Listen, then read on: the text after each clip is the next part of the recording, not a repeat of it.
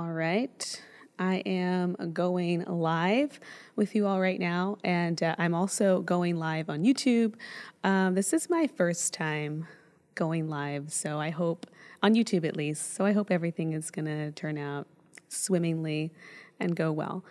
But I wanted to talk with you all because it is Halloween, and I think there's often this dichotomy of like, should we be celebrating Halloween? And is this something that's really Christian? But I just want to stop and pause because so many things that we do as a culture, as a society, sometimes is reflective of a collective consciousness that's happening, right? Rather than something that we more overtly understand. So what do I mean by that? Okay. I think there are a lot of people who are living with ghosts in their house right now. And I'm not talking about literal ghosts. I'm talking about the ghost of failed dreams. I'm talking about the ghost of failed marriages, the ghost of sexual trauma, the ghost of domestic violence. In fact, yours might not even be a ghost. Yours might still be a living person at your house right now. So before we continue forward, I'm going to drop this cool new intro for those watching on YouTube. And for those of you watching,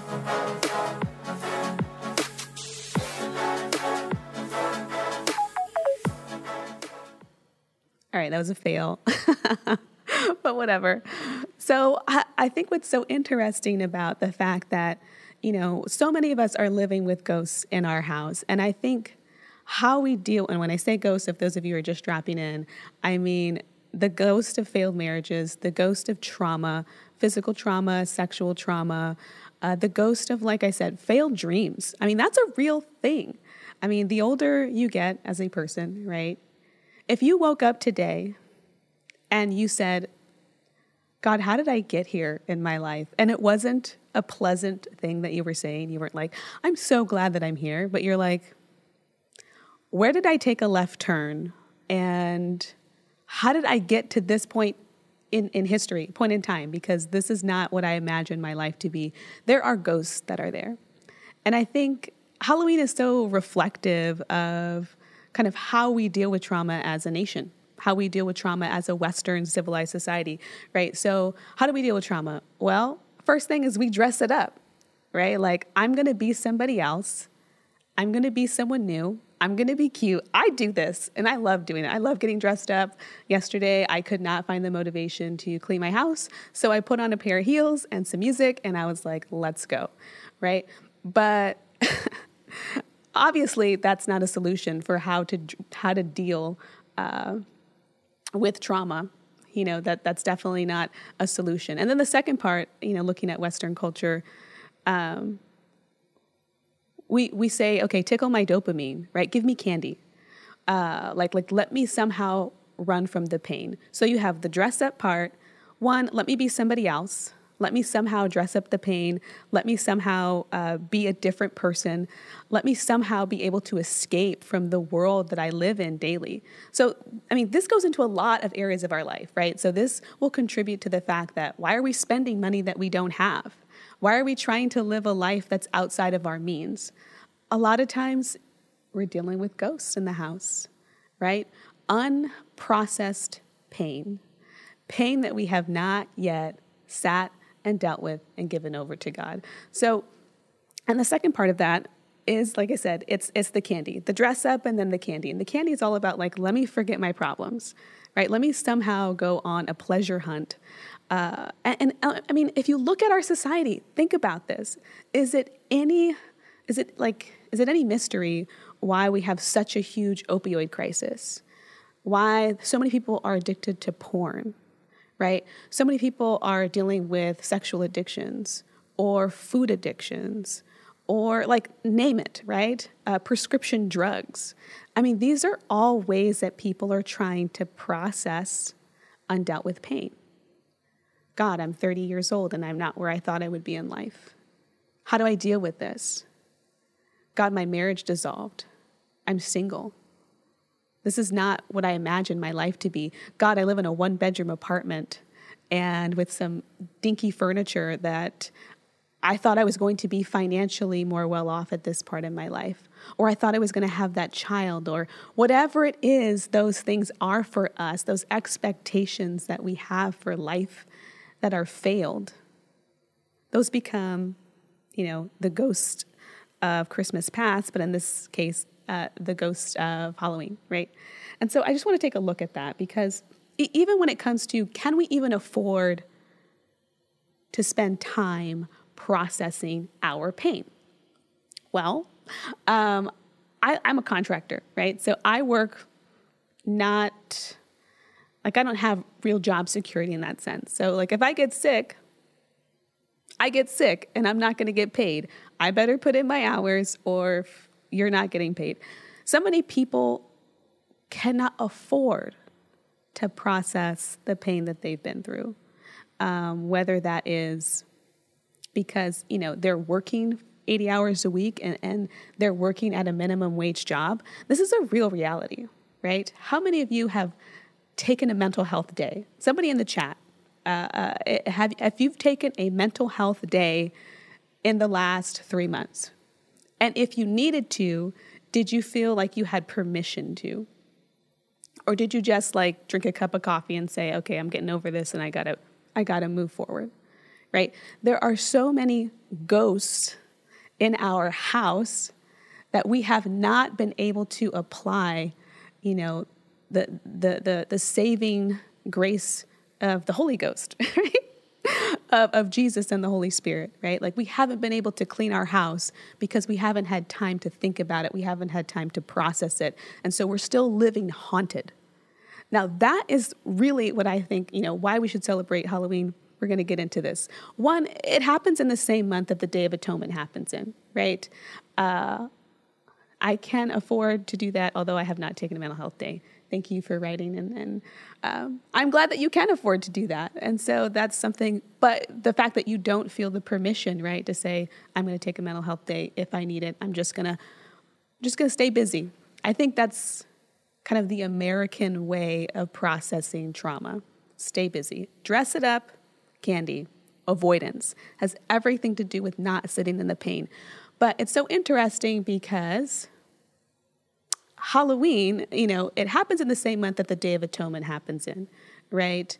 Day of Atonement, I think it's around the same day every year, but it switches because it's based on cycles where Halloween is a specific day, right? So biblically, the Day of Atonement was a day of affliction. It was a day of introspection. It was a day of sitting almost in grief.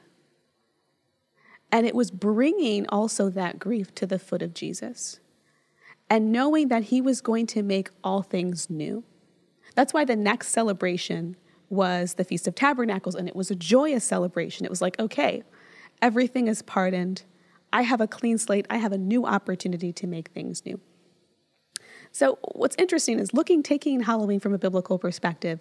Western culture, we do not have a culture of lament. Now, what is lament? We don't spend time wailing in prayer. And maybe you're not an emotional person, and that's okay, right? And that's fine. But there is a legal covenant that God has where he says, if my people cry to me, I will answer them. And I think this is such a key component of who God is. Jesus implemented lament in his ministry while he was here.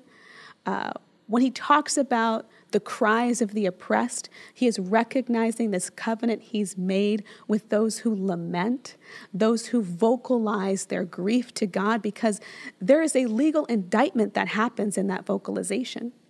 When you are vocalizing the grief of saying, I was done with injustice, whether you lost a loved one too soon, you are crying out against the injustice of death.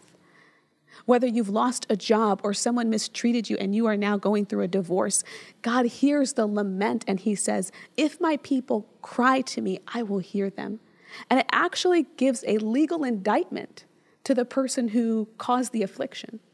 And God hears that in a covenantal way. All right, so that last part cut out. Like I said, this is the first time I am using the live stream, and I thought I backed it up. on a camera that I was recording internally on, but apparently the audio was not captured. So whatever, there's been a little bit of a haunting on this set today, but we are calling it out.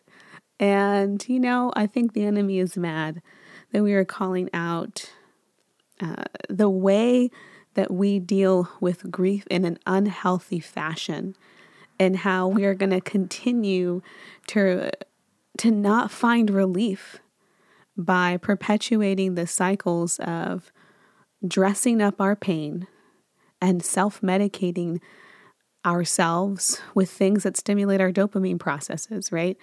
That this is not finding healing, and our homes are going to continue to stay haunted. So what I was saying about the whole lament is that God hears those laments, and it is a covenantal right for him to step into those places and to basically deliver his relief, to his people, to take note of the oppressor and to do justice. And so for us to make a cry, for us to learn how to grieve the things in our past, the ghosts of our past, learning to grieve the loss of a marriage, learning to grieve the traumas that have happened to us, learning to grieve the failed expectations.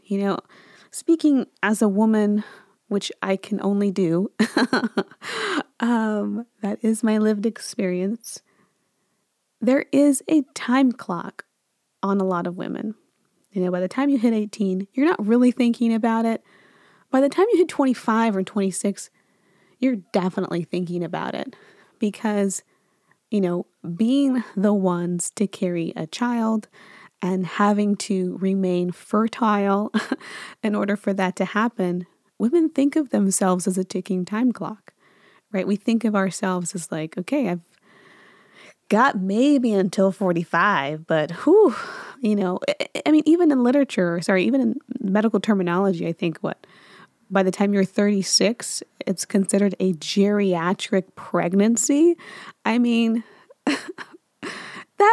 That's so rude, by the way. That's just so rude. But, women are considered old at 36.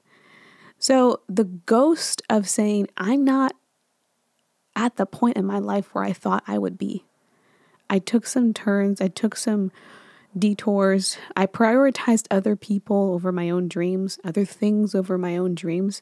And I am grieving the fact I might be a 45-year-old mother, right? That was not what I expected. And that's not, that was never the hope for me. But I'm okay. Only as we are willing to grieve and acknowledge the loss can God begin to come in and do a work of healing. Do a work of healing that is so needed in this time, needed in this generation. We're dealing with COVID-19, right? And I think that's changed a lot of our expectations of what the world would be like for us, what the future would be like for us. There's a lot of uncertainty going around. There's a lot of failed dreams. And yet we're still expected to pick ourselves up and move forward like nothing else has ever happened. And it's not true. We are dealing with a certain type of depressed state, as the future looks a little more bleak. And coming back from this, we're not really sure what that's going to look like. It's altered our lives in so many ways. So how do we sit with that and acknowledge that and be gentle with ourselves in the process of grieving, and not try and get up too quickly, not try and fix it together too quickly, because that's when we perpetuate these cycles of dressing up our pain and medicating with candy. So when we celebrate Halloween, I think we don't honor the dead well. Halloween is coming from, it's originally, Samahang, right? But really, it's the Catholics who put it on the map. It was All Hallows Eve, right? And it was looking at the remembrance of the saints, the hallowed ones, and depending on your version of the state of the dead, what happens when you die, are you in heaven or are you resting until the return of Christ? Catholics believe that the saints were alive and in heaven and we were going to honor them. Some of the more non-popular saints, right? Their lives. And so, that's really the origin of Halloween. But when I say we don't honor the dead, I mean we don't honor the dead in our own lives. We don't honor the trauma of the death of the people that we once thought we would be to who we are now. We don't honor that dream. We don't honor the little girl that died that day of that horrific trauma, right? We don't honor the young woman who died that day when her husband began to beat her. We don't honor those traumatic deaths and say, I am a new person now. And also honor the person that was, the hopeful expectancy, the innocence, and really saying this was a life that was taken. And I'm going to do diligence to be outraged for that injustice. I'm going to do my due diligence to be an advocate for little girls and little boys just like her or him. That's what honoring the dead is. And so if we can find a way as Christians to really celebrate Halloween and the way that it should be, a lot of our houses would be a little less haunted than they are today. So thank you guys for listening in. You can continue to listen to some more of these broadcasts. I will hopefully continue to be faithful and put one out every week. You can follow me on Instagram or Twitter at Kendra Arsenault with an X at the end. I just want to thank the Adventist Learning Community for making this program possible. And thank you all for your time and for listening in.